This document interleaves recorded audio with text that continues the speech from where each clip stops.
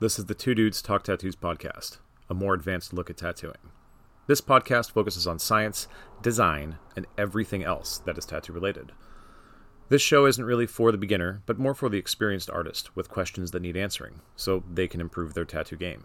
It's also for those who just like to listen to podcasts, so you don't really have to listen to us tell you not to listen to us. Well, anyways.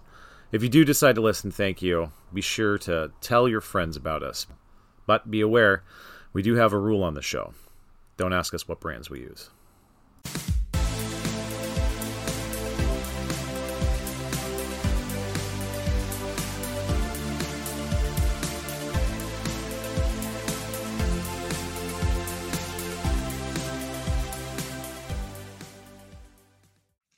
So the question came up because I just tattooed this guy. He has incredibly severe psoriasis. Oh, okay. Right? Explaining this might actually work better as part of the episode, but the skin on this dude's leg was like as thin as a sausage casing. Oh, wow. Okay.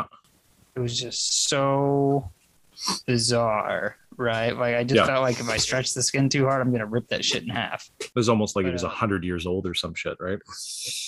Right, but he was probably like late 30s or something,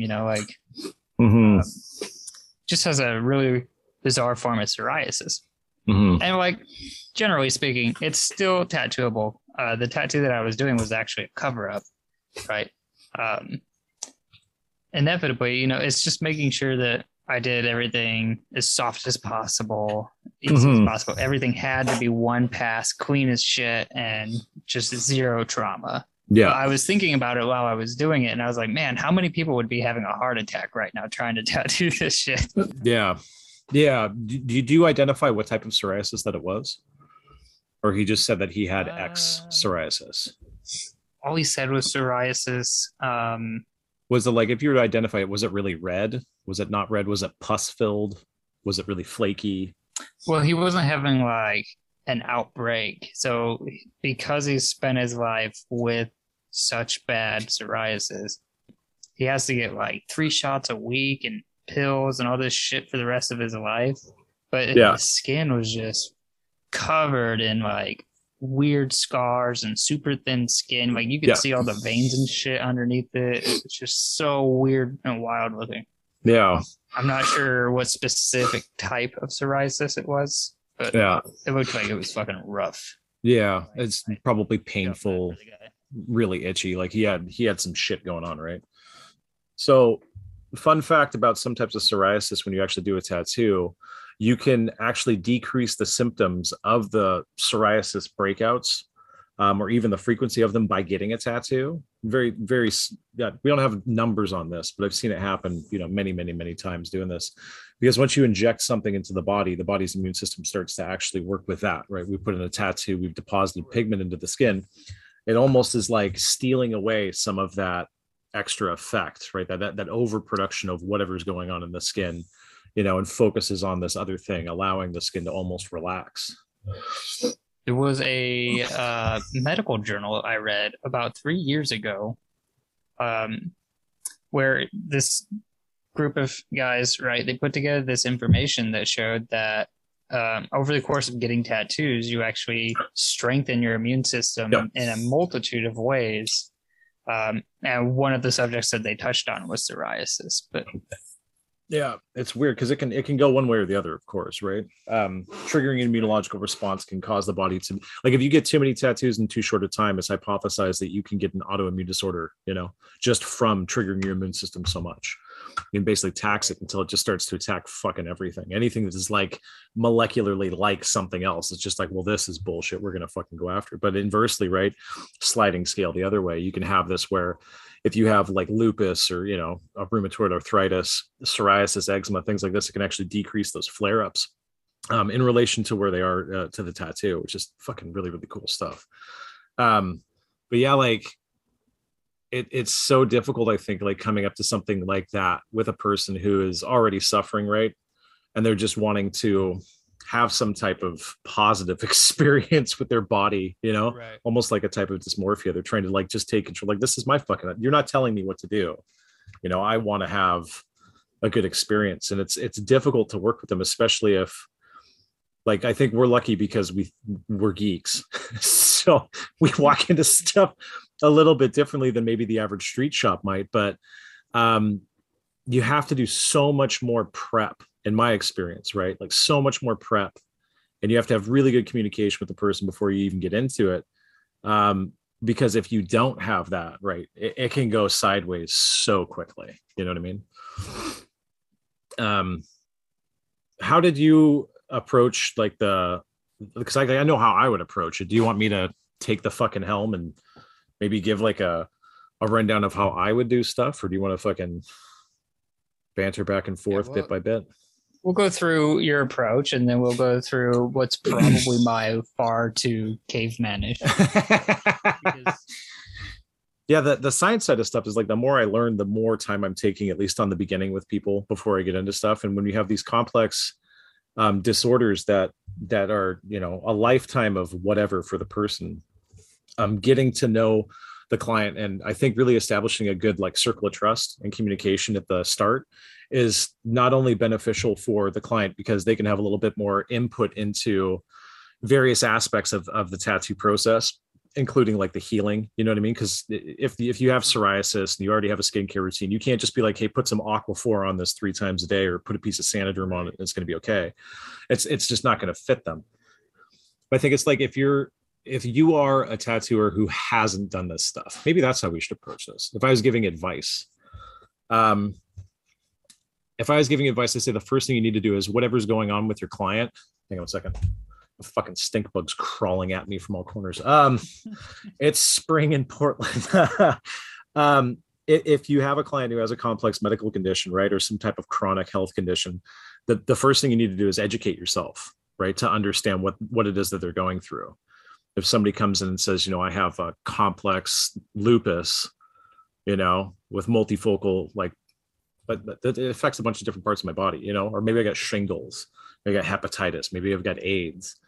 Knowing what it is that you're dealing with first, I think, is like key, right? So on my side, if I'm coming into something and I don't know what it is, the first thing I do is I go and just hit the web, right? I try to read about it, learn about it as best as possible, and I'll come up with notes, questions about the stuff that I need to know, and I'll go talk to a specialist initially to get a little bit of a foundational understanding about what I'm dealing with, before I even start thinking about how to apply the tattoo. Like, I just want to know what's going on with the person. And I've been doing that for a few years, so I have a pretty decent foundational knowledge about complex issues or disorders that people have. But I mean, if I was just starting, that would be the scariest thing, right? If I have somebody come in who says, I have psoriasis and this is the worst psoriasis I've ever even seen or could possibly think of, I would, you know, naturally want to be like, I can't touch you. When like reality is, well, you totally can. You just have to understand what the hell you're working with, right? So yeah, I would do that. I'd get educated, try to figure out what's going on with it, and try to really understand like that tissue that you're working with, right? It's not paper, it's not a canvas, it's not something else that doesn't feel pain or age. So when I'm trying to understand this stuff, I'm trying to think of it through the filter of what is this tattoo going to be like when I'm doing it? How do I think it's going to heal? And then what is it going to look like 10 years from now? And that should influence how I like think of the design. Does that make sense? Yeah. Okay. I don't know. I get to talk to clients about this all the time. Right? Right. Essentially, I'm just picturing that there's going to be like 40 tattoo artists or 200 tattoo artists, or whoever's listening here. They're just going to be like, wow, that is way more work. Yeah, we've talked about this before, that my approach to tattooing is extremely in-depth. I never do tattoos without a level of conversation between me and the client that engages them and acts towards building a level of collaboration on what the final image is going to be. I don't really approach tattooing as an artist, and I got big air quotes up around this, right? I think of myself more as like a tradesperson, a plumber. You know, you wouldn't want a plumber to come into your house and be artistic. You just want him to come and fix the loo and get the fuck out, right? It's like, ooh, I mean, you want to know what the budget is? All my plumbing's already working. Yeah. Then I'll pay him to be artistic. Because Hey, let's be buddy. real, my house is an investment. Yeah, there you go. You got them Japanese toilets? Can you do them? Oh yeah, we can do them. This one sings to you. Um, so yeah, like I mean, I know that this probably, if I am describing this, it's not going to be fit for everyone, but at the same time, at least thinking about other ways that you can go about approaching these things can at times result in better outcomes, especially if you're confronted with a really complex problem. This is like doing brain surgery versus doing like orthopedic surgery versus doing I'm setting a finger because I broke it in a fight, right? The more complex that the problem is, the more interventions that can be needed to actually achieve a positive outcome. And if you don't know how to approach those at the start, you're not going to be able to like really come up with the best way to like help your client achieve what they want to. And if you're charging a couple $100 an hour, I mean, that's a lot of money. Right. Sometimes that's more than you pay to see a doctor. You want that person to be knowledgeable, understanding. And if you're out there and you're listening and you're like, fuck you, Ryan, I got you. I understand. You can go and watch my videos about the different types of artists and shops. And I understand that we all have a different way of doing this, but this is just how I do shit. So fucking lay off. All right. So, I mean, a lot you touched on what you would do kind of ahead of time. Yeah. Right. So like physically in the process, how would you be doing the tattoo? Yeah. So it's going to depend on how complex the problem is. Like if somebody has a communicable disease, the process is going to be really focused on infection control and sterile practices. If somebody has a chronic disease, as a tattoo artist, like every tattoo you do should be approached that way.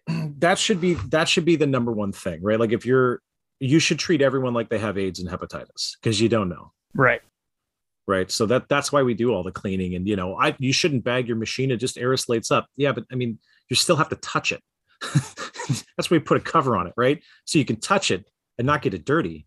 You know what I mean? I always bothered me. People like, don't bag your machines. I'm like, well, would you want like going into a hospital and like that light when you're getting a surgery isn't covered in plastic?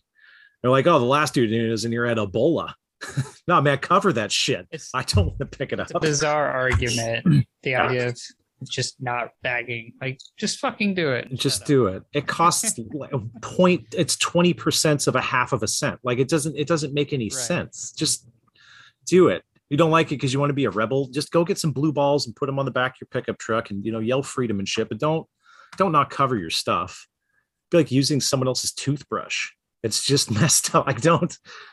Anyways, so yeah, depending on what's going to happen, I'm gonna have to set up that prep. That prep is super duper important. Right? That's going to kind of influence stuff. When I'm in the actual tattoo, I have to understand the person. We have to have really good communication because if there is something else that's going on with them, they're going to have to know what's going on with their body, be attentive to it, and be able to tell me what's going on as it's going. Right?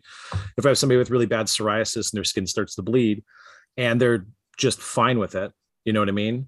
I can make the assumption that everything is okay, or I can, choose to talk to them. And inversely, if I'm sitting there working and I'm into a really detailed part of a tattoo and the client's in an immense amount of pain, right? Maybe they've got, rheumatoid arthritis or, fucking MS, something like that, right?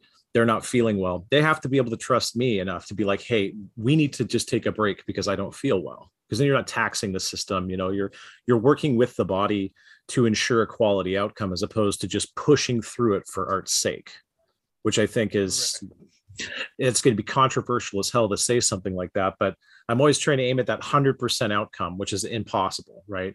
You hit around 90% perfection, 95% perfection. But when you have somebody who has a chronic health problem, understanding what the potential outcomes are is going to have to make you like adjust that sliding scale of what's possible and how far you can push it. If I'm in it, depending on the style and approach to tattoo, I'm probably going to be attempting to get this done as quickly as possible, regardless of what's going on. If I shouldn't say quickly, efficiently as possible. I'm not going to take a ultralight gray wash and build up saturation 20 passes in on somebody who's got plaque psoriasis.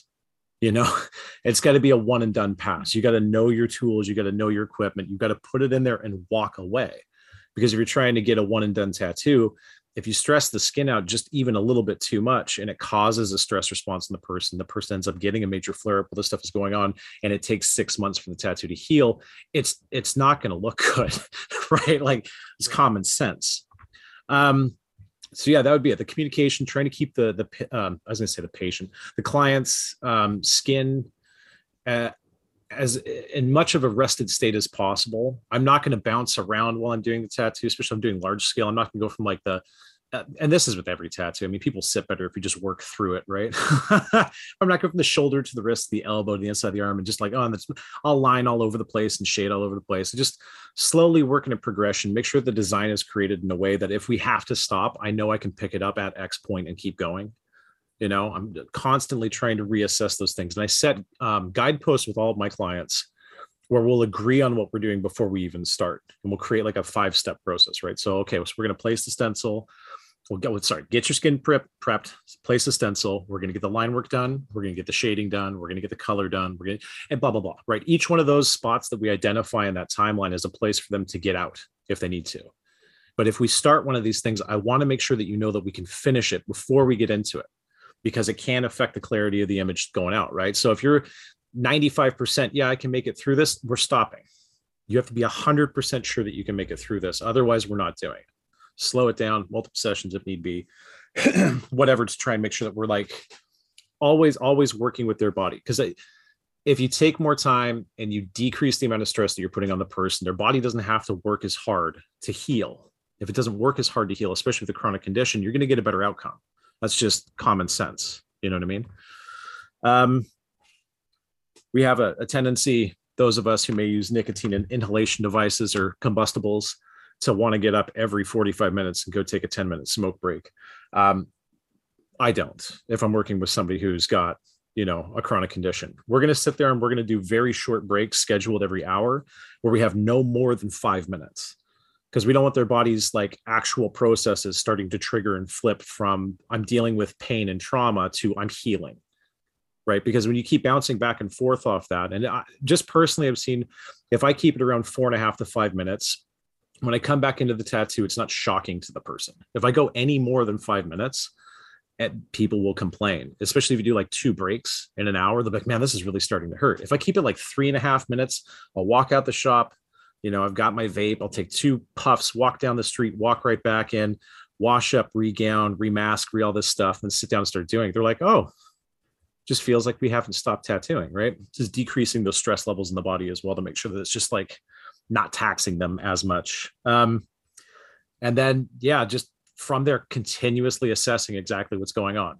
Keep the communication open. Don't put really fucking loud music on, where you can't talk, where you can't hear each other, just telling them, hey, shut up. I've got my headphones on and I'm listening to some fucking Steely Dan. No, like you're talking to them, you're working with them, not on them. That cool? Right. Communication is usually pretty important. I mean, even if you're just generally tattooing, like if you're one of those psychos that just puts your fucking headphones on and starts tattooing and you can't actually hear your client or anything, like there's probably a little bit of information you're really missing out on while you're tattooing. Yeah. It's not just like verbal language is only one part of this, right? There's tactile language, like what you're picking up actually with your feelings as you're doing stuff. And you're reading the person's body language too, right? It's the seen and unseen, heard and unheard aspects of this that actually make it a real collaboration. You have to like actually sync up with your person. So if you're not comfortable with them, that's going to be really fucking hard.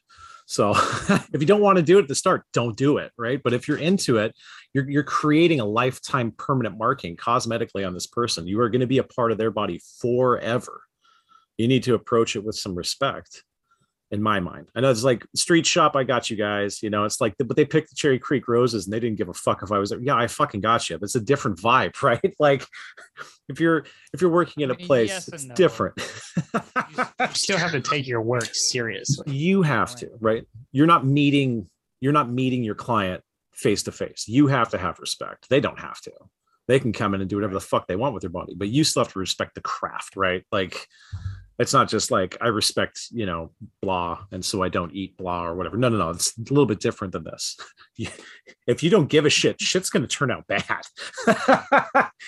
I wouldn't want my neurosurgeon coming in hung over, hang on, I got to go hit this fucking dab, before he fucking get, because you got to be awake when that shit's going on. He's like, bro, I got to put on some fucking reggaeton and let's just give her, like, no, man, like, I want you to be in there focused. Let's put on some fucking classical music before you start rooting around in my dome. That's fucking stupid.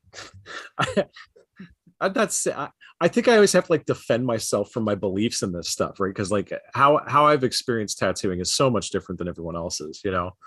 Getting into science and research, I think, has funneled a lot of my attention away from just being like a air quote artist into trying to figure out the best way to apply a tattoo. It's like my specialization when I first started tattooing, I was trying to focus on foundational knowledge of tattooing. That was it. I didn't want to become I seen some people doing stuff and they were just like you, right, Brian? Like I see you do stuff. I'm like, fuck, like I'll never artistically be as good as you. You are light years ahead of me, right? But I can hopefully apply a tattoo really, really well. And so that foundational stuff should actually influence your art, because if you know how to apply a tattoo, it doesn't really matter the art style, because all you're doing is just right tattoo, right? That's what I basically try to tell everyone. Like, whether your drawing sucks or not, if you can just do the damn tattoo bulletproof, it's gonna look like a good tattoo. Yeah, it doesn't matter, right? It's a blend between your artistic ability and your technical ability, but I mean, only so far as like given your location and the type of work that you're doing. I mean, I started out in a flash shop on a street. We didn't have custom artwork. Custom artwork was unheard of. Custom? No custom. You pick something off the wall and we'll copy it. And so I didn't have to know how to draw. I didn't know how to draw my first year of tattooing anyways. I just knew how to tattoo. Would get in and copy a freaking Jeff Partel, like, stone work goblin thingy on someone's arm, and it looks sick. I was worried about the technique. It's all fun and games until somebody brings in some David Bolt flash. Shit. Man, like Bullseye, remember that shit when that stuff came out too? The computer generated designs. I remember some people I worked with were like, you can't do that as a tattoo. I'm like, why? I think you can, can't you? They're like, we don't even have those fucking colors, bro. I'm like, why don't you mix them? Huh? Right. How do we get back up on this one? So I think the only thing that's like left with this, if we're working with complex medical issues with a person, is the after, like when you're completed, right? I mean, we can always try to hit home with that idea of infection control, right? If you're working with somebody who has a communicable disease, your cleaning has to, be good, but you should be treating everyone like they're fucking sick. You shouldn't be treating everyone like they're the picture of health. Everyone technically has walked in dog poo before they walked in the door. So regardless, but if we have really chronic skin conditions, I already create every type of aftercare that I do holistically for the individual. I don't just have a card that we hand out and we're just like, here, this is how you take care of the tattoo, because everyone's skin is different. If somebody has oily skin, I'm not going to tell them to put an oily product on their skin 3 times a day and say it's good. And if they have super dry skin, I'm not going to tell them to take a fucking wax-based thing and put it on their skin 3 times a day and say it's good either, because it's not taking into account the actual person, their lifestyle, their background, their genetics, how old they are. You know what I mean? Like those things all should come into play. Otherwise, we would go to our dermatologist and they just hand us a piece of paper and be like, have a good day, which isn't the right thing. So more often than not, if I have somebody who has like really bad eczema or psoriasis, and we actually have started doing this with all of our clients, we have a 2-day check-in that we do, where the person 2 days after the tattoo is completed, they take a picture of it. They send it to us and they give us an update on how things are, right? Is it itching? Is it burning? Have you been in the sun? Does it look like there's signs of infection? Like, how are things going? Do you have questions? Like, try to stay in contact, because at least for me, going through tattooing, it was always absolutely maddening, because as soon as somebody would walk out the door and I knew that the tattoo was good, that door closed and I automatically assumed it was a piece of shit. I'm like, it's not going to heal well. I don't know what I'm doing. Fucking imposter syndrome. And I started to panic. And then I wouldn't see that person for 3 years. And I would worry for 3 years, right? They walk back in the door. They're like, let me see your tattoo. And they're like, yeah, it healed up fine. I'm like, well, I know because you came back that you had to have had either a good experience or maybe there was a problem or something else. But it's been 3 years, whatever. But I'm like, why didn't you tell me? Send me pictures. I tell every single client to come back in 2 weeks so I can see what's going on. Yeah. I get maybe 5 clients a year that'll come back in that 2-week period and actually show me their tattoo. Yeah, we have an automated system that'll go out with text messages for confirmation where people have to log in or whatever. And they're like, yes, I'm going to be there for my appointment. And we'll have email reminders that can go out for people as well. It's like, hey, send us your pictures. Make sure you touch base with us. So I don't even have to worry about it anymore. We go to the email, or most people actually have my cell phone number now that I work with, because we do such, large scale stuff that you become friends with the people. You know what I mean? Like, I've done so many tattoos. I'm just still buddies with everyone. Shoot them a text, like, hey, what the fuck is up? So that's always a bit different. But that check-in is great because depending on the style of the tattoo that you're doing, especially when you get that check-in, if there is a problem, when to schedule that touch-up, right? Based on that, you can make an assumption about how long it's going to take for it to heal. And then also if it's a type of tattoo that really needs to age evenly, right? Let's say that you've got some black work that needs to be fixed up, is tribal or whatever. You don't want to wait a year for it to go by and then go back in and pump over something, because you're going to have to redo the whole fucking tattoo. You want to get it done as quickly as possible. Or if you're trying to age it a little bit before you do the touch up, because it'll help soften up the image, you can push it out, right? You can adjust that time that you're going to be spending on it to fix things up, or even just going for a second pass by tailoring it to how they heal. And then you start to know their skin better that way too, right? Because like you get 2 days out and it looks like, I have this one lady I tattooed, dude, 3 days, she's done. Day 1, she's a little bit dry. Day 2 peels. Day 3, fucking golden. She's got a little bit of gloss. By day 10, her skin is set. It looks like it's been healed 6 months. I don't know how she does it. I had one client, I was working on his sleeve, right? Full color sleeve, all this shit. And we had a big section of red that we did in his arm. So I did spots of red here and there previous to that. And those little spots had a really rough time healing. Right? And I was like, I know I don't suck that much. What the fuck? So, the next time he came in, we just did a different area and tattooed the shit red. We're like, we're going to figure out what's going on here. Yeah. And that spot had a really tough time healing. Yeah. At the time I was using solid ink. So I messaged Solid, and they literally responded back. They're like, you're not the only one, bro. We've had like hundreds. The parts per billion in Solid Ink's red was higher than average. And their red ink specifically took longer for those inks to heal. Right. They actually made like a public announcement on their social media and everything else that they were going to change the recipe, quote unquote. Yeah. This shit. But like, fuck. So I had to buy completely different ink to be able to use in this guy as an arm particularly. Something to think about when you're doing this is the different types of pigments that you use are going to have a different reaction immunologically in the body, right? You're going to see a different histology present when you use them. And that's why we have different types of allergic reactions when we do certain types of pigments, or use different types of pigments.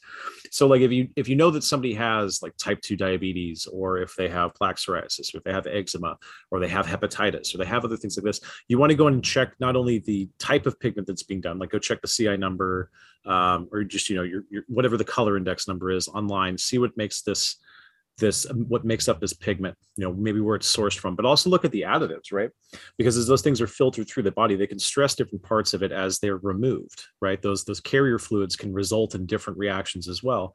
And so if you know that you have an inflammatory response by whatever type of disease this person has, and you have a pigment that has a very strong alcohol smell, maybe has a very strong presence of alcohol in its carrier fluid, or they use Listerine, those things may actually react inside the skin a little bit more, even if they have sensitive skin, and cause more inflammation. They may cause more scabbing. They may cause a greater reaction to what you're doing, as opposed to maybe using another brand or another product, right? That's why I don't really give a shit about products. I just use everything is so different for each person, right?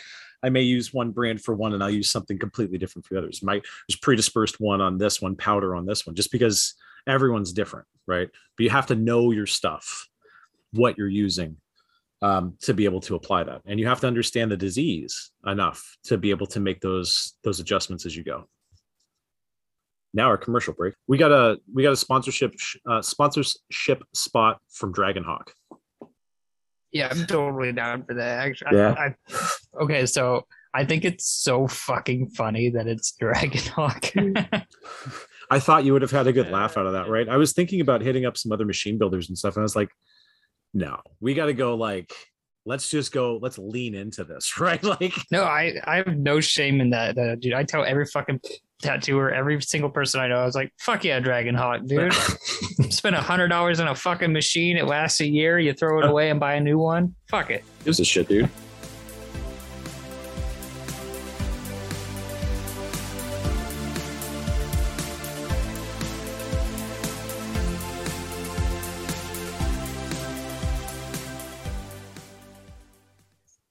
What I really liked, in Oregon, they expect you to have at least a slight knowledge of how to identify skin conditions. Yep. When I got to Arkansas, they didn't give a fuck. There was no mention of skin issues, no idea of like any type of anything medical introduced into their like tattoo test. I remember they had the pictures about that side of it. Or the like pick out the granuloma and you're like, oh cool, doink that one, right? Pick out dermatitis, doink that one. Yeah. That. That's crazy. The only real like health issue question they had was, would you tattoo someone with hepatitis? Yeah. Yeah, I would. I don't care. I've tattooed people. Their correct answer is no. What? So in Arkansas, you're not allowed to tattoo somebody that's had a history of hepatitis. Wow. That is such an archaic way of approaching it, because like people can have hepatitis and not present for years, they just have a fucking latent infection instead of one that's not actually presenting properly. Like that's insane. Like that's why you have to literally treat everyone like they have an infection, just because some of this shit can hang out for decades. You won't know. Hepatitis C can sit forever in the body. It can live on countertops and surfaces for fucking ever too. That's why we clean everything. You know what I mean? Like that hurts. I have a feeling that there was at one point a really scary hepatitis outbreak in Arkansas. So they were just like, never again. Yeah, I don't. It wouldn't be related to anything tattoo-wise. Like in New York, right? There was that potential like hepatitis outbreak, with the tattooing. I think it was in the 70s or the 80s when they banned tattooing again. It's illegal to get tattoos in New York, and it turned out that it wasn't at all from tattooing. It was just like there's some dirty needles that were going around for intravenous drug users who had tattoos, and so they put two and two together, and they're like, "This is how you get it." I actually don't know if there is any credible evidence right now that these things can be linked together. I mean, that there is, of course, it could happen. I know. I'm not saying that. No, it's fine if somebody's got hepatitis, lick the needles, right? Like, but do you know the numbers on that shit? At the moment, there's not a single reported case in U.S. history of a professional tattoo studio spreading hepatitis. There you go. That was what I know that you would know, but I was like, I don't want to fucking put my neck out there, say something and get fucking shot. Same with like AIDS, right? Like HIV AIDS transmission. I don't believe there's any recorded cases of that either in a licensed professional shop.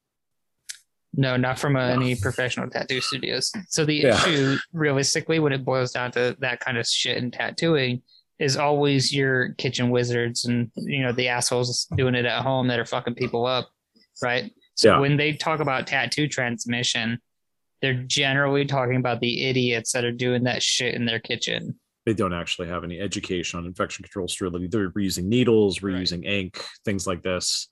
It all gets lumped together. So you get professionals lumped in the same category with, scratchers and all that bullshit. Yeah. So. Yeah, I don't get it, dude. I don't get it. And we live in a state, of a lot of fear propaganda. We're always worried about who's coming to get us or what's going to go wrong. And I know it makes for good news and stuff, but when it comes down to at least doing tattoos in my mind, I'm always trying to just understand stuff and almost isolate myself in a bubble, right? I'm not trying to worry about what's going on over here, going on over there, and just use common sense when approaching shit, right? If we have data, use it, right?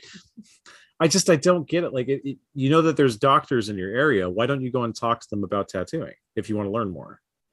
To be fair, doctors barely know shit about tattooing. So yeah, it's always good. Like I have 2 PAs and 1 MD, plus a couple other people who are on the back burner that I can talk to about this stuff. I got like physical chemists, things like that for the research stuff that we do. And when I first started talking to the one doctor here, he had no idea about anything. But the pandemic was going on. He was like, man, I'd love something else to think about. So I'd send him articles. I just kept an email thread going. We got a couple hundred emails going on between us now over the past like 18 to 24 months. And that motherfucker knows about tattoos now. I ended up kind of educating him, and he would help me verify ideas that I had or validate hypotheses that we may have based on other evidence. And he was right into it. Like, doctors are still science geeks. Some of them. I won't say all of them, because you can still find that piece of shit every once in a while who's like, right. I'll write you that script for Oxys if you want. Just kick me $50. But for the most part, like, if you approach them as like somebody who's actually genuinely wanting to learn and improve not only your craft but the potential health outcomes for people, that's their fucking job. As far as I've seen, they've been really cool about wanting to jump on board and be a part of it. Except for dermatologists at large clinics. They're kind of pricks. They don't want their names on anything unless it's going to be rejuvenate this or fucking augment that. In my experience, if you are listening and you are a dermatologist and you're like, I'm not like that, well, I'm not fucking talking to you. How's that? I'm talking to the other ones. You're a dermatologist and listening. You should get on board and message us. Yeah. I'm still trying to find. I am still trying to find a licensed dermatologist to work with some of the research that because we're trying to draft up this user guide to use of or for the use of transparent bandages. And right now I'm doing it with a bunch of other like cross-discipline people, but no dermatologists have been able to bite onto this. It's like they almost don't want their name on something, which is fucking fine. Like, we don't have to use your name, right? But creating at least a guide for people to know how to accurately address and identify the skin, know when to use transparent bandages and when not to, and how best to actually apply them and care for them would be really fucking nice, because the information that we get is not right. And everyone has their own way of doing it. And if everyone has their own way of doing it, everyone's wrong. Right. You can only drive a car one way. If you're not doing it that way, it's wrong. That's a bad analogy. That was cool. This is good talks today, dude. I dig this. Do you want to hit another fucking topic that you threw out for today? Yeah, I can barely remember what I. The next one was traveling and tattooing, right? Yeah. But yeah, I was sitting there and thinking about it, and the question, comes up: is there a real advantage or disadvantage to actually traveling, and not just specifically conventions, but traveling in general, traveling to different shops, guest spots, things like that, tattooing in different countries, etc. So like, just jumping in anywhere, like, what are your take on pros and cons, development, all of the above?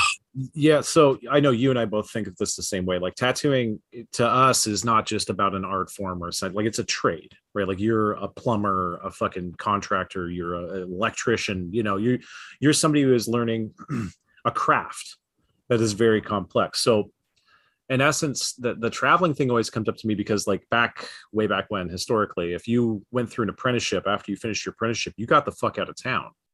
You're a journey person, right? A journeyman.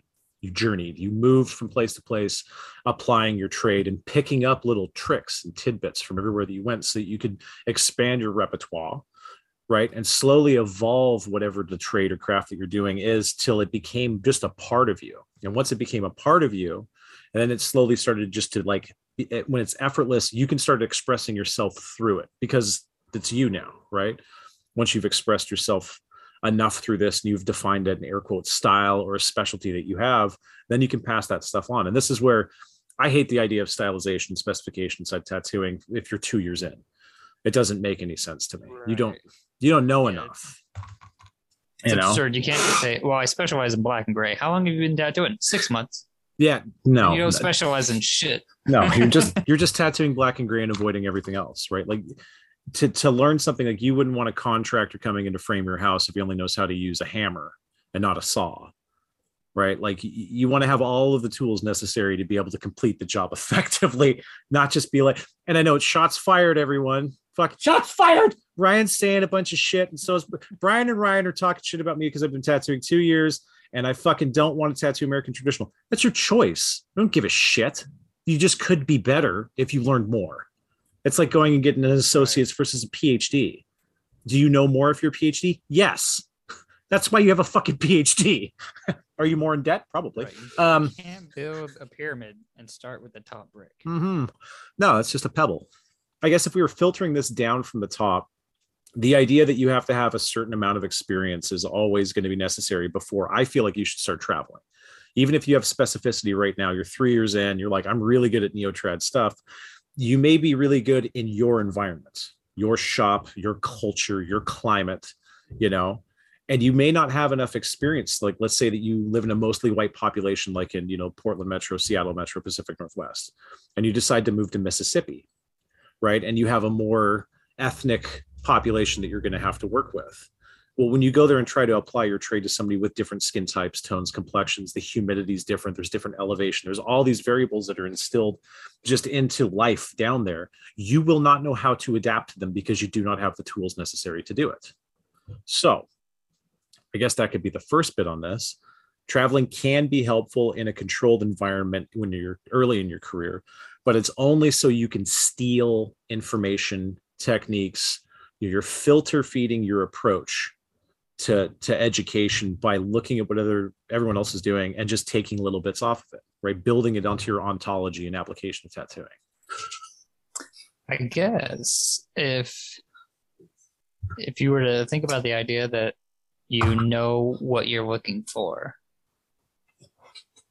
Yeah. Right. Because you have to be aware of what it is you're seeking. Otherwise, you don't know what the fuck you're looking at. You're just watching an asshole tattoo. Yeah.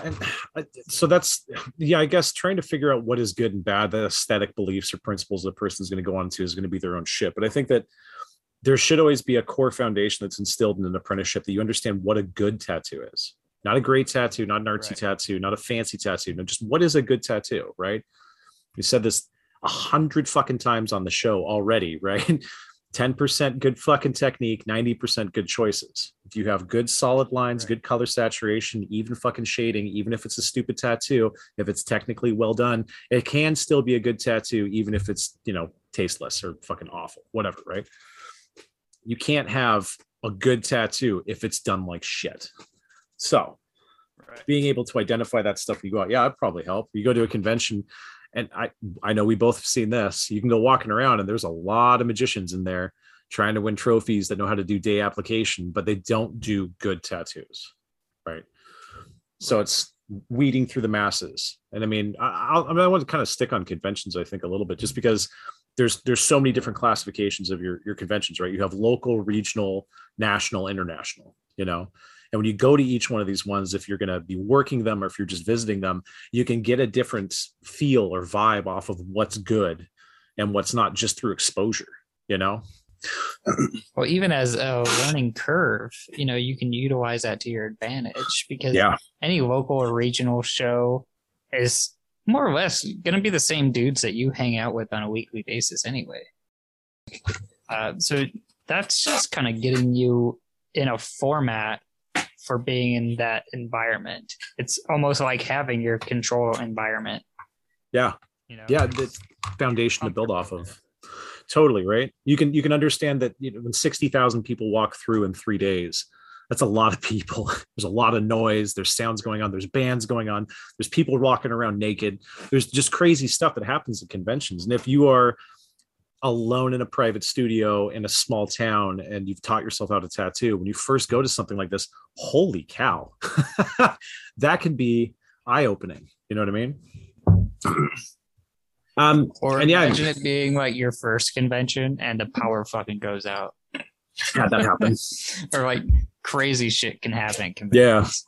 Yeah. I what was one of the last ones I did a couple of years ago before the pandemic? We went and did one and there was no Wi-Fi. And oh my gosh, like it was insane. They had no thermal. They had no ink because everything got delayed on the transit over, and there was zero Wi-Fi there. And I think that I and maybe 2 or 3 other people in this hall of 500 fucking tattooers were the only people tattooing because no one could do their work. They didn't know how to draw. I just free-handed this fucking sleeve, no reference on this dude. Yeah, nothing.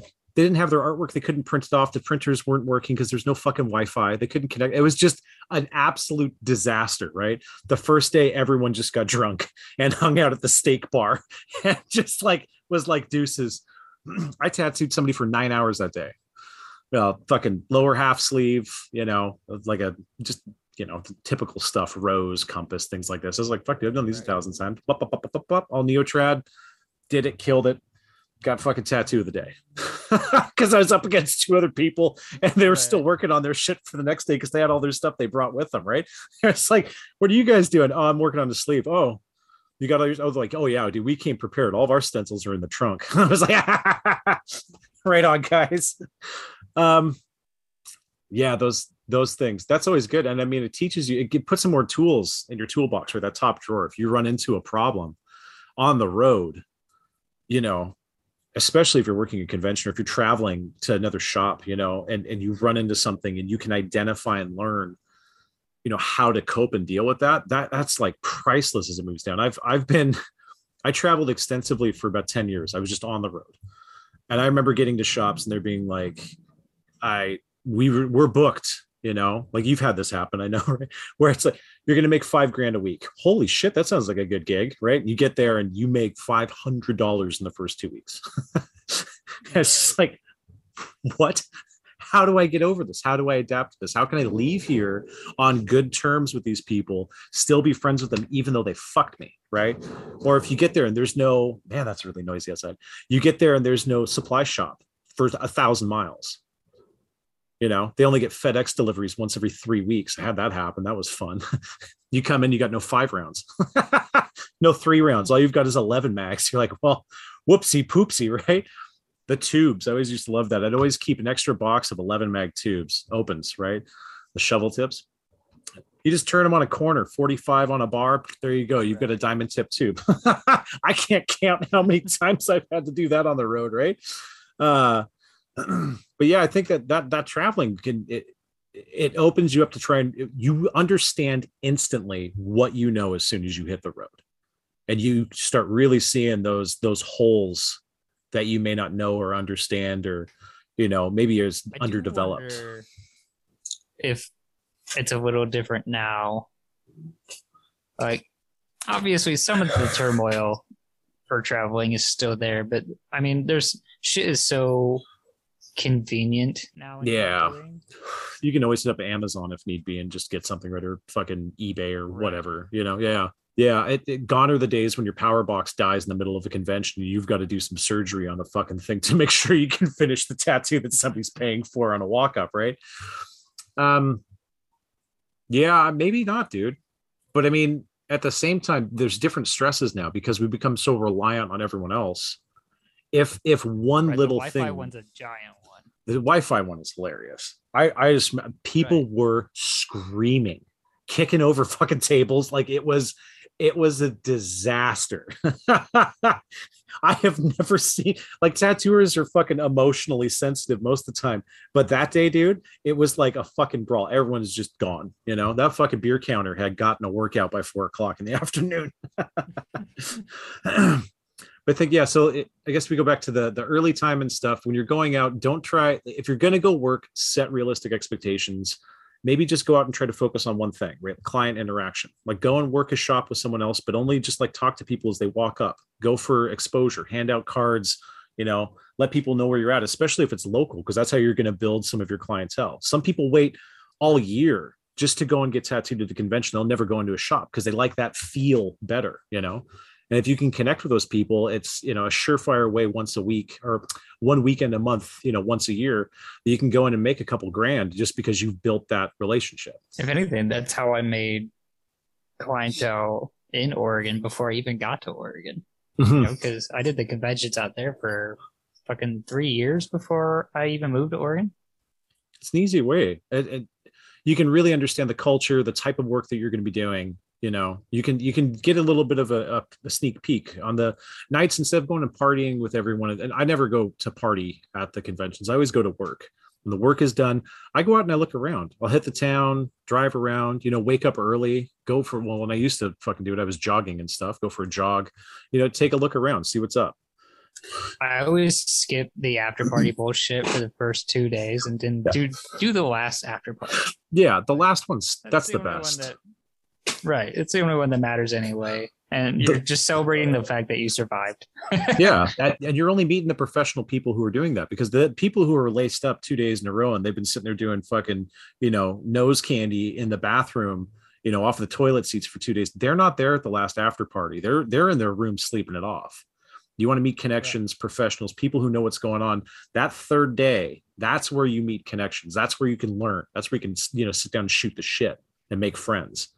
You're not just out getting fucking lit up. Sorry about that. There we go. What do we do this one? Oh yeah, another thing that you can get going off these if you decide to go into conventions early on is if you do go and you want to work it, put up some of your work for judging. And then this is going to be a hit or miss depending on who's doing the judging at the time, right? So sometimes you have to be in touch with the people who are running it and find out who's doing judging when, right? Like if I was in my first 5 years of working and I knew that Brian was going to be judging an upcoming competition, it was black and gray, small color, whatever it is, for the first or second day, I'd wait for that day and I would send up a piece and I would tell the client that I have, get a critique from them and find out what's wrong, and have them be vicious. If somebody came up to Brian and, if I send it up to you and my client said, hey, tell me what you think, what would you do? Rationally, I would try to not offend them as much as I could, yeah. But at the end of the day, even if it offends somebody, you have to be fucking honest. Yeah, you give them a fucking critique, right? Like you would do it if it was a good tattoo. You'd be like, this is a good tattoo and this is why. If it's a bad tattoo, this is a bad tattoo, here's why. Get off the fucking stage. Right. Yeah, that's a good way to get stuff. I mean, if you're not trying to spread out and learn as much as possible, and you really do just want to specialize in something, finding people at these conventions who are judging things in that style is a really easy way to like get good feedback. And after the show that day or whatever, when it's done, go talk to the judge and ask them why you got that why you didn't win, or what their thought was. Bring the picture of the tattoo up to them. I have that. People have done that with me. Hundreds of times judging stuff. They're like, why didn't I win? I'll be like, okay, well, this is why. And you list off all the stuff. And on average, if you get a good critique, everyone except for one person I have done a critique with was like, yeah, it's so busy outside today. Sorry. Everyone I've given a critique except for like one guy was like, that makes sense. Thank you. So I was like, oh, cool. I'm glad that it makes sense. You do know why you didn't win, right? Like, yeah, that totally makes sense. I shouldn't have won. Yeah, it's okay. Just let that influence your next design, I don't remember where I was tattooing, but I did almost want to punch one of the judges in the face. Just my tattoo was up, and like sometimes, when tattoos go up for contests, they'll have to call people back because they were like, we can't really decide between these tattoos, so let's call these guys back and look them over, right? So my tattoo gets called back, and they're checking it out, and like everybody looks stoked, right? Like the judges just love the piece and all this shit, and then they're looking at this next piece next to it, and then they go back to this one and back to that one, right? Doing this thing for about 5 minutes, and ultimately the other tattoo wins. And when I asked them, they were just like, Well, you just did a little frog. What? Like that's your fucking reasoning? Like the subject matter just because it's a frog? Was going in for best small Like color. It was too small of a right, frog. they had no actual like substantial input other than the fact of like, well, we just thought the subject matter was cooler on this one. So like if you run into that issue, right? Whatever they tell you, just just leave that at the door. Right. That is, yeah, and that's something to know. I think after you've been to a couple conventions, you'll really get how cliquey everything is. You know, you're always going to get those one guys who are up on stage judging, 4 or 5 different things at a time, and that they're trying to help their buddies win. And that's what you want to try to find, those consummate professionals who have traveled, maybe a long way, maybe they're local or whatever, but that they go up and maybe you just want to have some valuable input, and if you go up and they're not good, then you can just write them off like, this guy really doesn't actually know what he's doing and he's getting really lucky with his application. What if we hit the midpoint of your career?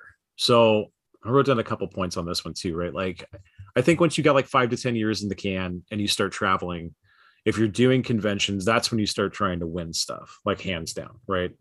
Because you're not going to be looking for critiques. You're not trying to work the crowd. You probably have an established clientele at this time. If you're trying to go and get a little bit of recognition, especially if you're hitting national or even regional, national, international conventions, that's the time when people start actually recognizing who the fuck you are. And if you're there to win, you really want people to know your name, right? That's about the time I see people doing this, or they should do this, in my opinion. What do you think?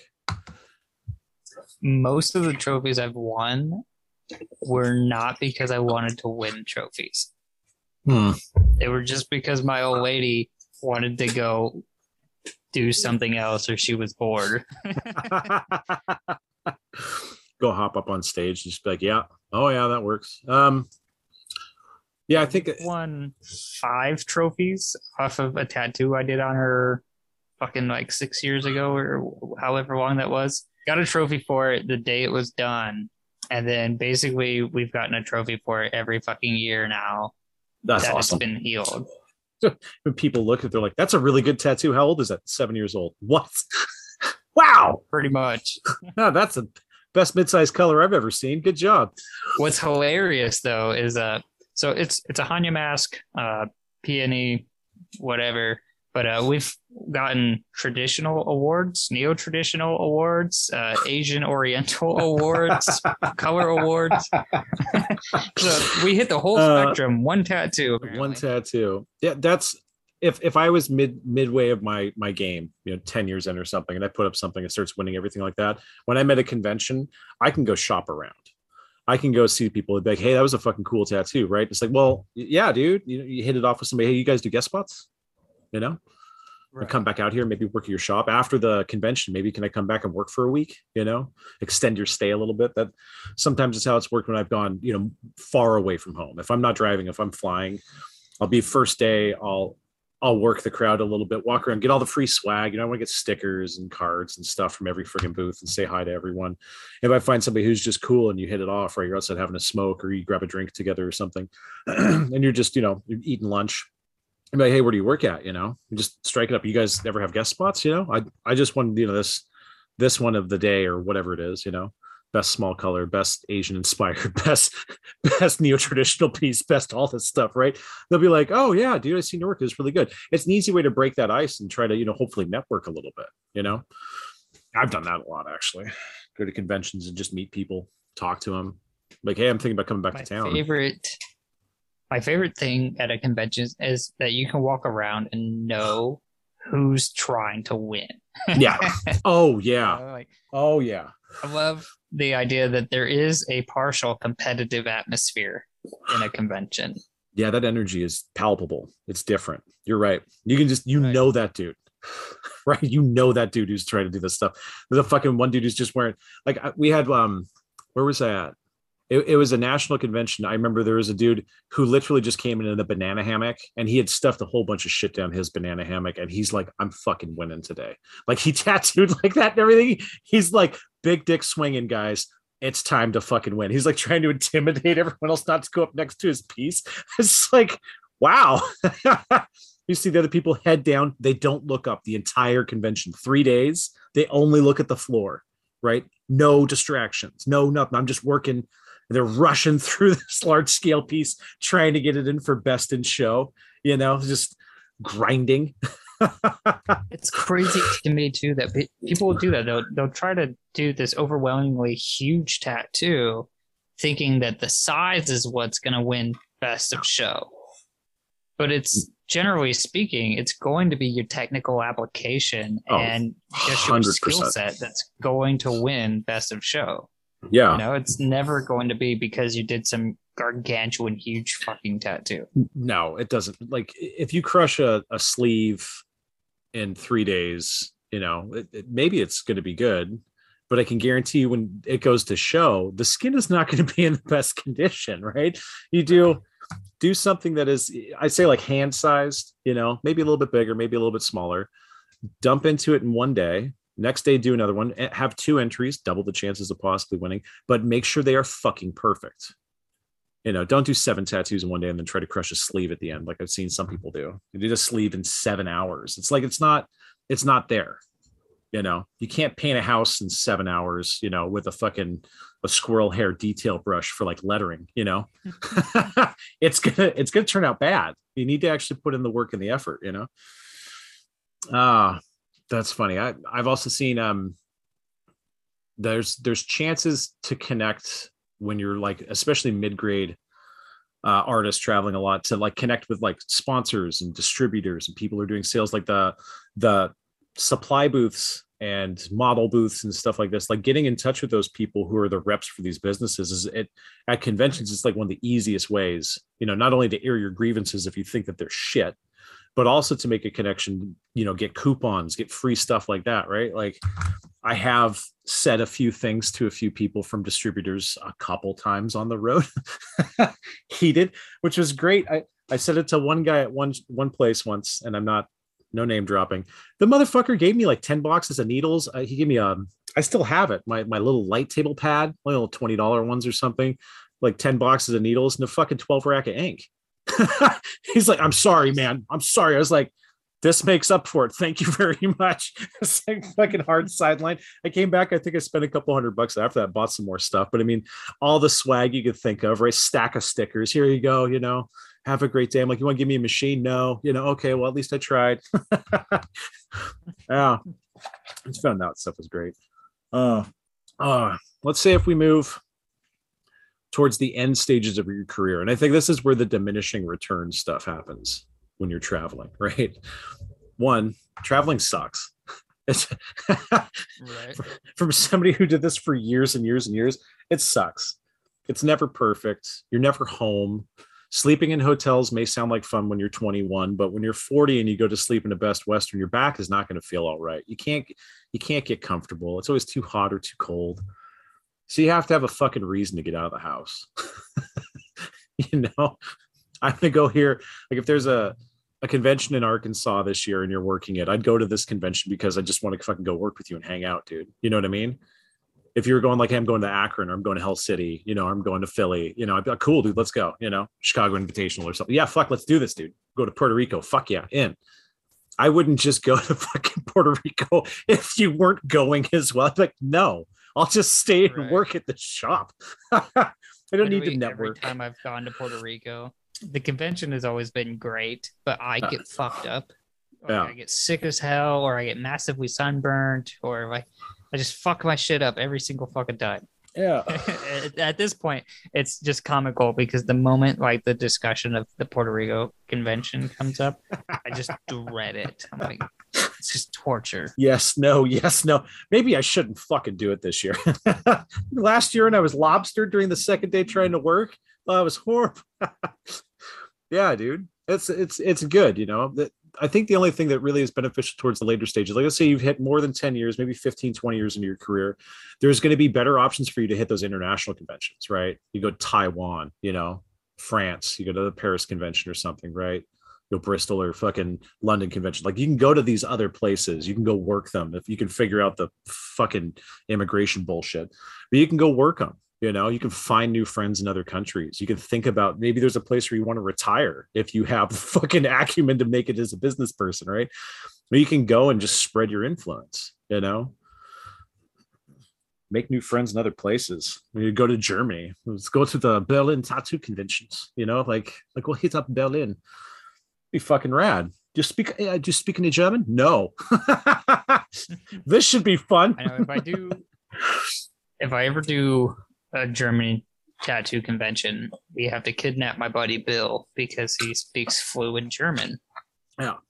It's fucking awesome, dude. He went to college to learn how to speak German or some shit. Have a translator on the road amazing. with you. So, right. Yeah. We'd have to do it.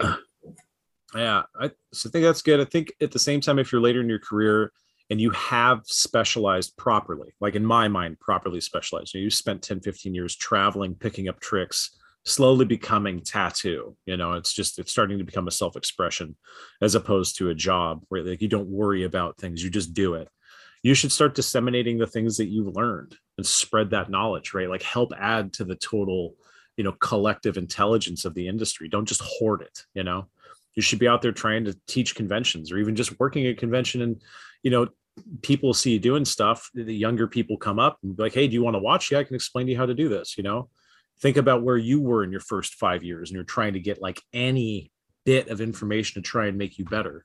I help spread that around, Yeah. I think like some of the weirdest things that have happened in conventions is like I've randomly had people now come up and buy artwork off of me and they're like, I love everything that you do. And I was like, that's cool. I guess like I only have like 1,500 Instagram followers. I didn't know that anybody knew that I did things, but thanks. Yeah. It's so weird that happens. It's an ego stroke for sure. If it's wanted or unwanted, that's different, right? But if you're into that sort of stuff, it's kind of nice to have that. I've put in 20 years of hard work and somebody actually thinks what I'm doing is good, which is kind of nice. Fascinating. Why do you think I'm good? Like, did you see this dude next to me? Like, holy shit, he's great. No, fuck that guy. You're the best. Okie doke. I don't remember who it was, but I was at some fucking convention and this guy walks up and he's talking about how great the work is and this, that, and the other. I was like, thanks, man.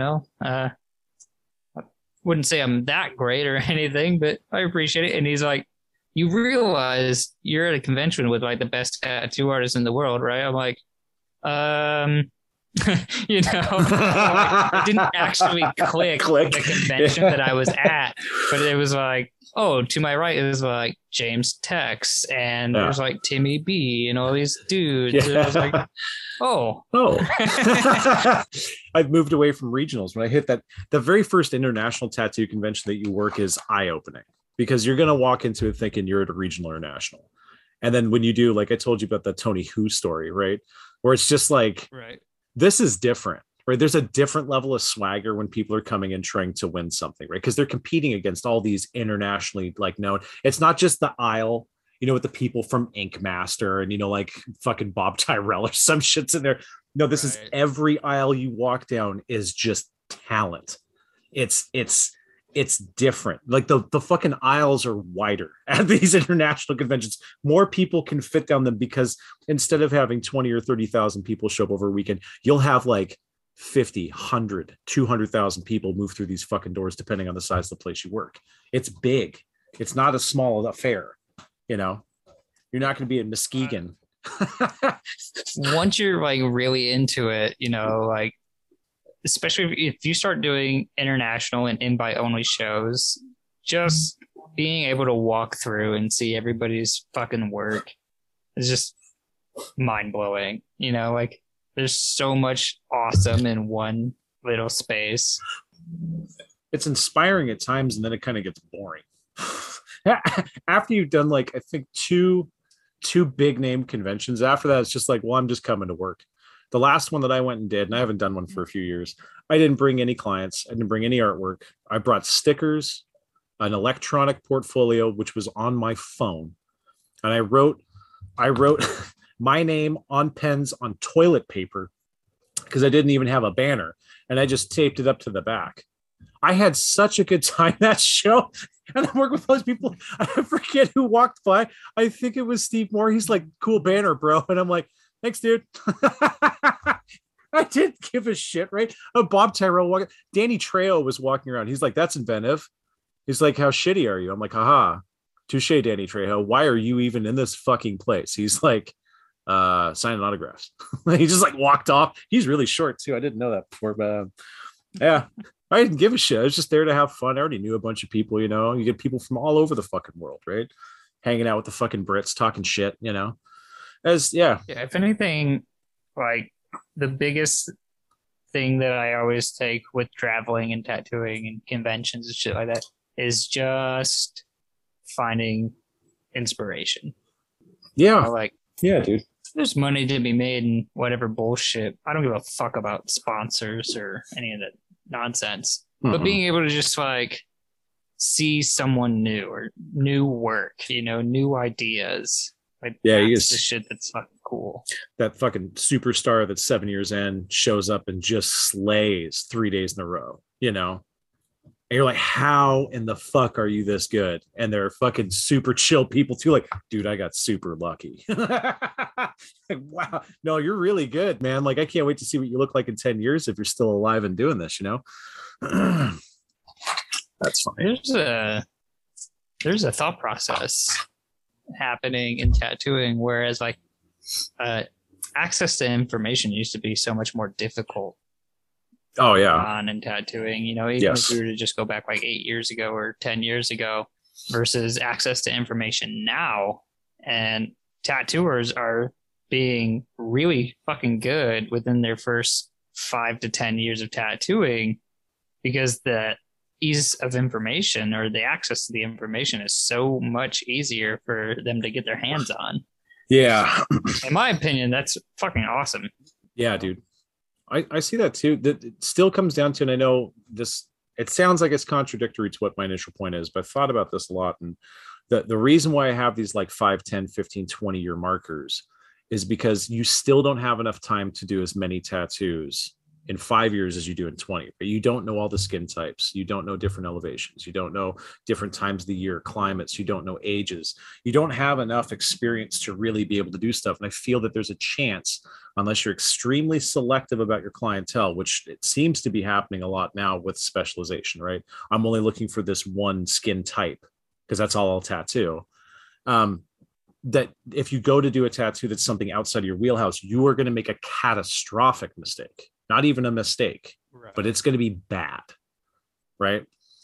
And until you've made that mistake 2 or 3 times over 10 years and you learn how to fix it, you suck. Just shouldn't say that really, but it's just you don't have enough experience, you know, to actually consider yourself like a tattoo artist, right? Like you can be an artist for a long time, but tattooing is more than just making a pretty design on a tablet and wrapping it on the body. It's understanding not only how to apply it, but also how to fix it. Because if something goes wrong, you're only as good as how good you can make it after that. Yeah, that's why I always ping that little golden rule. Like that first 5 years of your tattoo experience, that's your first year of tattooing. Mm-hmm. Right? That's the only way to look at it. That first 5 years is the amount of time that you're given to make as many mistakes as you fucking can. Dude, literally, that's it. If you say, I've been tattooing 10 years, this is personal experience, and you make a stupid mistake because all you've been doing is realism for 10 years, I'm pointing at me here. People will look at you like you are a fucking leper. You will lose jobs. They're not looking for superstars. The average tattoo shop, if you travel, is looking for somebody who can do everything. If somebody comes in the door, and you want to when you're on the road too, you don't want to have somebody coming and say, hey, I want to get a rose. You're like, sorry, I only do peonies. Wasn't that Japanese? No, right. I won't do this. Sorry, I only do bluebirds, not swallows. Like you can't do that. You need to eat. If you got a family and you're traveling, personal experience, this, you have to be good at everything. Not great. That we didn't even say good. You got to be competent at everything. Skin tone type, color, size, age, everything has to be fucking dialed in, or you will suffer and you will not be invited back. And that fucking tattoo road tour that you've got going on is just going to get stopped midway through while you try to adapt with, holy fuck, I got to go back to San Diego to try and fix up some of this shit because that shop owner's pissed at me because I didn't know what the fuck I was doing. Made me good fast though. You got to get your chops up to snuff pretty quick if you have to travel an extra 1,000 miles to go and fucking do a touch up. You know, got to leave this one. Oh shit, my travel plans are expanded a little bit. I won't be getting to Iowa until February. It's November right now. Sorry, it's supposed to be there in December. I've made some stupid mistakes. Guess it's how we all interpret it when we start, right? Like this looking back and being able to critique travel now after having done it so much.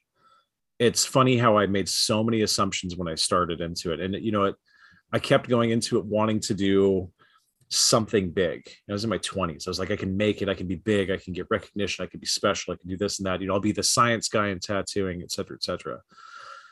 And then I wasn't really paying attention to just how much fucking fun I was having, you know, and I could have had so much more fun if I just relaxed, took it easy, enjoyed the fucking process, you know, like just went out and tried to do the job instead of trying to master the job, you know, because it's just going to come naturally. The longer that you're in it, the more you've been experienced or the more you experienced or the more you've been, you know, shown in the industry, the better you're going to get regardless, as long as you're applying yourself, you know? Right. That's always a hard one to like try to get into somebody's head. It's like time ultimately will just generally make you better. Yeah. You know, as long as you're doing something consistently, you can't really like just try to push through and rush any specific thing. No, it's just going to backfire on you. You're going to feel like a fucking idiot in a few years. Right? Yeah. So like, it's really important. Like, just settle the fuck down. Stop trying to be a rock star, you know, like, and just focus on doing some good tattoos, man. Yeah, you can be a rock star for 5 years, and all of us are going to know that you aren't. But if you try something and it works, that's cool, because that's how the industry has grown, gotten better, started doing new things, you know. Eventually, we're going to run out of new things, people. You can't be a rock star. Innovation can only go so far. 55. You know, robots will be doing this shit. Oh God. Hopefully. That's a talk for another time, dude. I like that one. I was thinking about the ethics of machines doing this stuff, and I was like, wow, that's interesting. But anyways.